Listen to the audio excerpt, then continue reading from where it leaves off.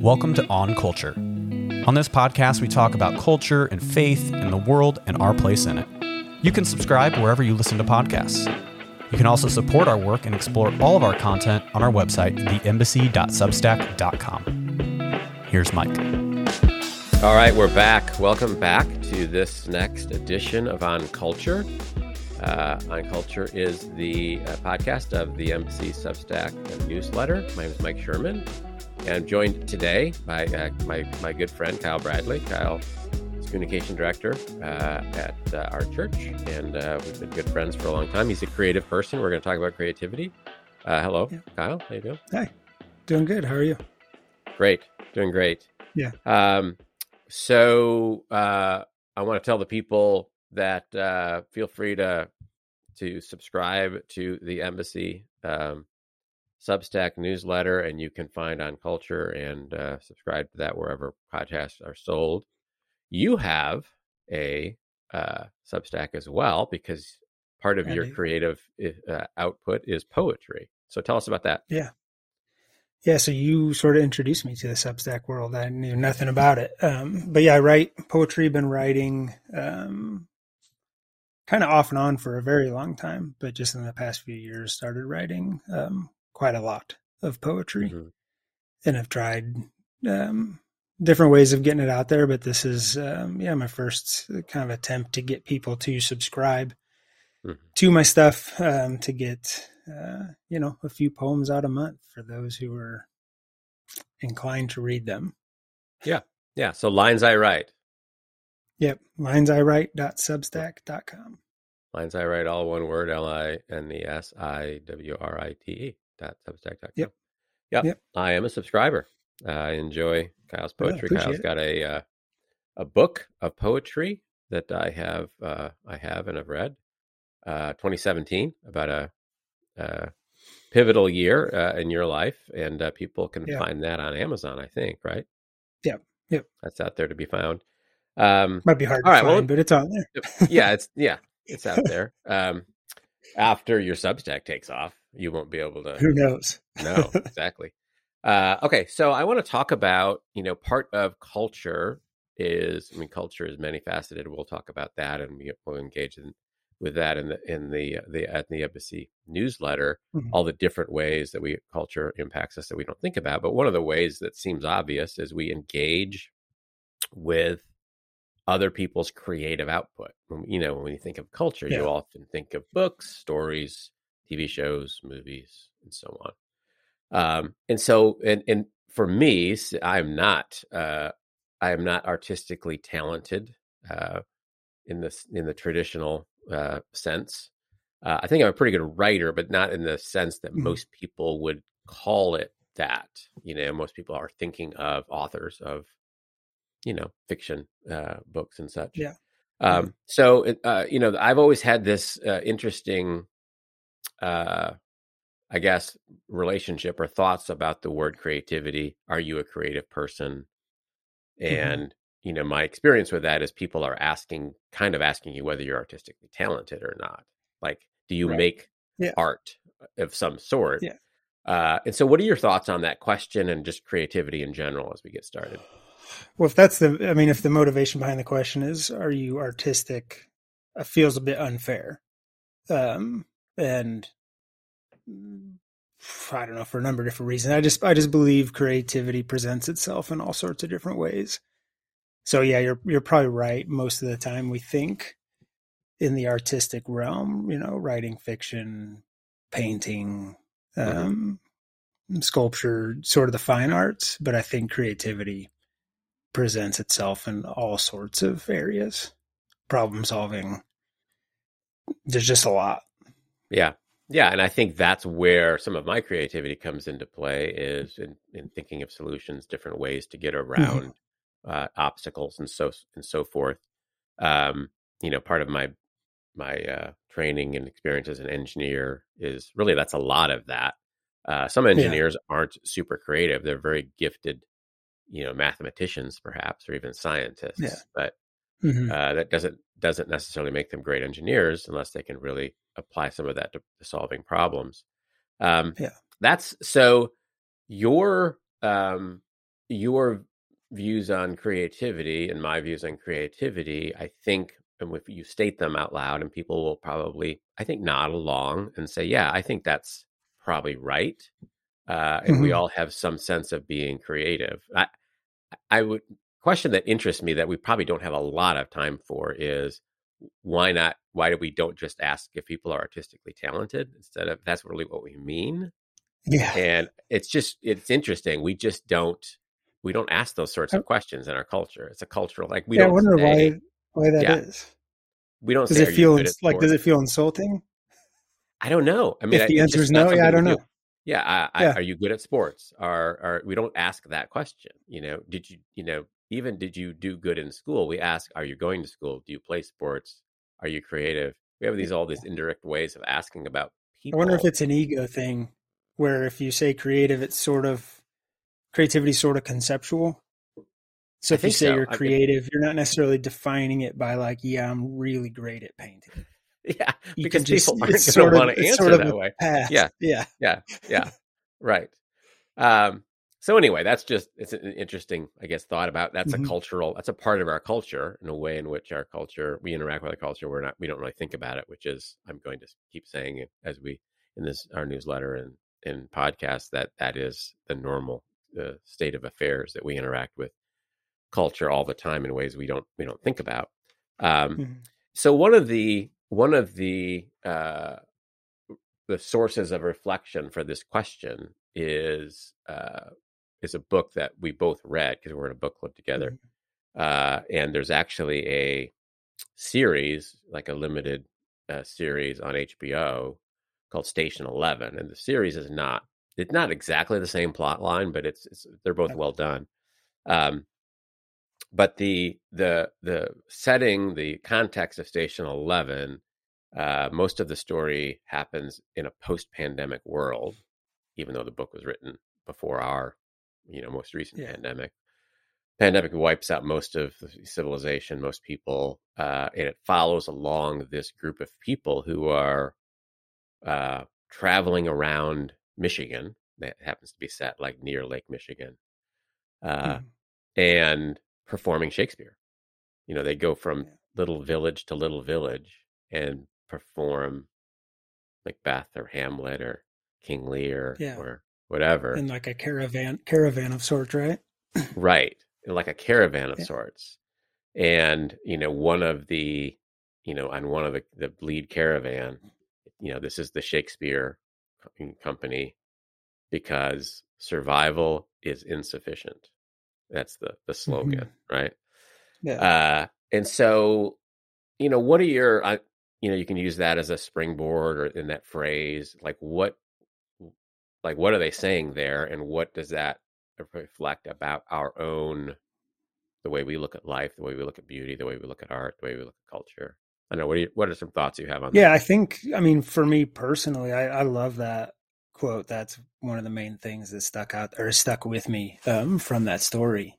Uh, because I think it's so easy for me just to survive. And like, I don't, um, I think we'll talk about this probably at some point. There's a phrase in there about sleepwalking. It's Hmm. very easy to just sort of coast through life and not think about the arts, not think about creativity. I know there are people who do that, but for me personally, it's just easy to coast. It's easy to sort of survive. It's easy to like get through this moment to get to the next moment to get to the next. Yeah. Then I just find myself accomplishing or trying to accomplish or trying to get through one thing and then the next. And that to me just feels like surviving. And what poetry has allowed me to do is slow down and create just to create. That just getting Hmm. from one thing to the next isn't Right. sufficient. So that Right. I relate to that a whole lot. Yeah, and I think a lot of people can relate to it because as we are moving through our lives, like this is the next thing I need to do in school. This is the next thing I need to do at my job. This is the next project around the house. This is the next kids Hmm. activity. This is, we've got to then sign the kids up for this next sport. And there's always this next thing that you can Yeah. do, and you can do it very well. And people can look at it and Hmm. say, this is a high functioning person. Hmm. But one of the parts of the story you referred to is, the story does a good job of going back and forth between the pre-pandemic and the post-pandemic world, and people reflecting on life before and life after. And one of the characters is reflecting back on this interview that he had, because he was like a corporate consultant or something. And he was interviewing this person who's talking about these sorts of people. And they basically, she calls them high functioning sleepwalkers, where she says another part of that same interchange, that they spend their whole lives waiting for their lives to begin, where they're basically just going to and she's talking about CEO sort of type people who are very successful. And I do think that if we measure our lives by all these different outward things, and it's very easy just to be caught up in that. And the way it might manifest for some people, I mean, for me, if you're reading a work of fiction, let's say, and you've got a bunch of things, as one always does, I have a list of things that need to get done, and I'm reading a work of fiction. Like, how do I even justify that? Well, because survival is insufficient, right? Like, I'm not necessarily writing poetry, but if I was reading, like, why am I doing that? It's because interaction with beauty, meaning, joy is, that's why we're doing all the things, really, that that we have to be on our list. And if we fail to do those things, we can get by and we can survive, but then we will, that's not who we're made to be. I think you just miss so much. There's like, you're talking about beauty. There's just so much beauty out there to be seen. And when you're, efficiently sleepwalking, and I relate to that so much, you miss all of that. You miss beauty, you miss presence, you miss like a sort of intentionality that comes with like waking up and living, whether that is writing the poem or reading the poem or stopping to look at flowers, Yeah, that last one, it seems strange. You talked about a trip that you guys took to Scotland recently, and just this hike you took and how meaningful it was, right? Yeah. And I was thinking of that, and it made me think of Nancy and I were in Utah in one of the national parks. We were we were by the Mesa Arch, in fact. But this Bryce Canyon, it happened to all sorts of places where we're there with a bunch of other people at this place of just amazing beauty. And I would say half of the people are there to pose for a picture they can share. They're there so they can share a picture with their friends. Like, they're not even really experiencing the beauty, right? Yeah. And some of them, it's so easy to do that. Yeah. That's almost like ingrained now, is what it feels like, is, I have to capture this moment rather than just experience it, right? The moment. Be in the moment, right? And so I do think that can be a lot of life. And I think so. I think that for people of Christians, often we can be serious, and we want to be, we don't want to be frivolous, and sometimes I think we miss something that God intends for us, and that I think that's true for all people. And I believe that one of the reasons survival is insufficient, even though I don't think the author of Station 11 is necessarily a religious person. I've heard her speak once or twice. I don't think that's where that was coming from. And the line originally comes from a Star Trek, episode, I think. Maybe not originally, but I think that's the first cultural interaction with it. And it's not coming from a faith point of view. But I believe we're made in the image of God, and part of the outcome of bearing the image of God, whatever our beliefs are, is survival is insufficient. That we're made to interact with beauty, meaning, and if we're not doing that, then there's some part of our humanity that's dormant, right? Yeah. It's hard to name exactly what that is, but I just think we are surrounded by a world that God created as beautiful. I mean, it's just everywhere. but so quickly we sort of lose imagination and lose creativity. And I think to some degree lose the enjoyment of those things, except Mm-hmm. maybe when we go on vacation or we like create a significant amount of space to go do the thing rather than just try and recognize it in the daily because it's there. Yeah. Yeah. And I think it's a daily battle. I Mm-hmm. take our dog around the block, uh, every morning. One of the first things I do, and so that she can do her business, uh, and I can, pick it up in a bag instead of picking it up later from my backyard. Uh, but it's like, so one of the decisions I made a while back is I'm not going to listen to anything while I'm doing that. I'm not going to have, Mm-hmm. Yeah. headphones in. It's not that long of a walk anyway.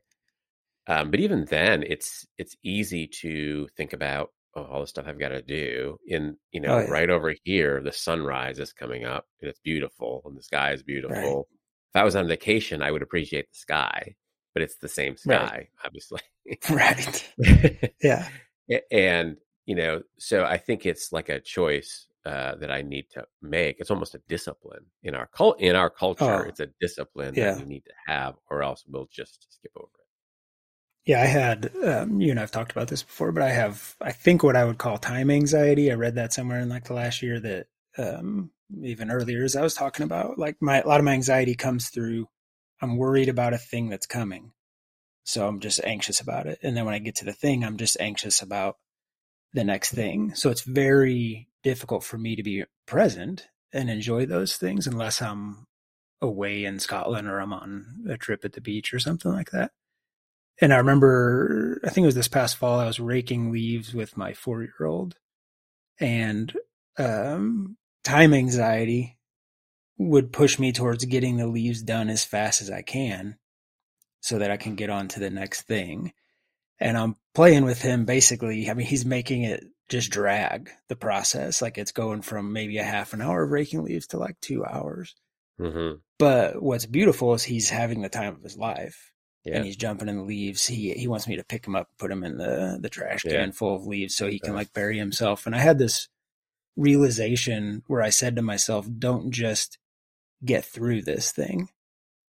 And I have to like tell myself that often, mm-hmm. like stop for a second, don't just get through it and enjoy whatever is happening right now. Cause I'm somebody like, I think sunsets are beautiful.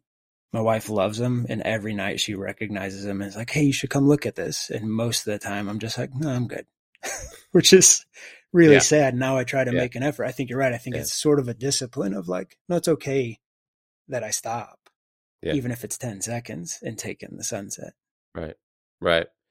Yeah. It's more of a posture toward the world. I do think, I don't know if everyone everyone in our culture has at least the temptation towards the time anxiety you're talking about. I mean, there are people I can be, I'm going to be upset at a person in front of me who's slowing me down on the road, even though I know I'm going to be 15 minutes early. And I'm, Yeah. like, there's no Yeah. actual reason why I have to drive this fast, but I want to drive that fast. And Mm-hmm. that's a way we can move through life and miss things. And, that whole, Mm-hmm. I think what we're saying is a lot of things in our culture will push us towards just being doers of stuff. Yeah. And, basically we become high functioning sleepwalkers, and then we engage in, uh, cultural interaction that doesn't, you know, that may not lead us to beauty, meaning whatever. It might just be Mm-hmm. straight distraction. And I don't think that's necessarily Yeah. bad to Mm-hmm. watch a movie just it's a fun distraction. It's frivolous. But Yeah. you could also watch, a cable news show religiously in a way that's not giving you any of those things, but it's feeding some Right. part of you that's not probably healthy to be fed, and you're not getting Yeah. any of those. You're not getting anything done, and you're not experiencing, Right. right? Yeah. And so that's the danger is, do I think about my cultural interaction in a way that sort of feeds the the image bearing part of me, whether it's by Mm-hmm. reading, by participating in, or by creating, and if not, I probably need to find some discipline Yeah. to do that. Yeah. Because it probably Yeah. I won't think, have done. right. I think, one of my things, like an indicator of sleepwalking for me, where maybe I'm being less intentional or less disciplined, is I can rewatch things. And I'm not even sure there's anything really wrong with that. So this is just speaking for me. But if I'm rewatching the same sitcom, for maybe the sixth time through, when I have this other list that I've created intentionally of all these, art films or great literature, great, Mm-hmm. movies, whatever it is I want to watch, but I've decided to sort of check out and rewatch the same thing over and over. That's like an indicator for me that I'm sleepwalking to some degree. I've lacked the Right. intentionality to like wake up and appreciate something that is new and creative. Right. Yeah. Now, one of the, I do think there's a, giving yourself permission to veg out here or there is fine. But at some point, as you're saying, then it's more than that, and it becomes a pattern. Yeah, and it's so easy right? for me. I can do it a Sure. lot. Yeah. Well, one of the outflows of this whole thing, as it relates to culture and our interaction in it, and particularly as people of faith, is I think there are lots of times where people of faith are uneasy about culture, and sometimes we call it the culture, and which almost feels like shorthand for the big bad culture or the enemy culture or the threatening culture or whatever. And not to say that there are cultural interactions that can be harmful to us. I mean, you kind of just described one, and obviously there's other ones that become patterns that are destructive or unhealthy. I'm thinking about a future newsletter on war. What are our thoughts on war? Because there's a war now in Europe, and I read an observation that the reason I guess wartime or violent video games and porn are both heavy distractions of many men. They're not even young men, but men in America or in the West, is because we sort of we sort of, instead of a real war, we're fighting a fake one. Instead of real relationships, we're in fake relationships. It's sort of a safe retreat into a pretend world, and that's obviously a destructive interaction with culture. But at the same time, there's lots of beauty and meaning and thought-provoking interaction that comes from culture that doesn't have to be pre-approved as agreeing with everything I agree with. That as a person of faith, I don't have to make sure this other person has the same faith background or a similar one in order to and we're talking about Station 11, which I don't really know the author's faith background. I don't assume I don't believe it's the same as mine, and yet there's lots of things in her piece of art that make me think about, make me reflect on my faith, and so on. So what are your thoughts on that in our people of faith, people who have maybe grew up with an uneasy relationship with the culture? Yeah, I feel that.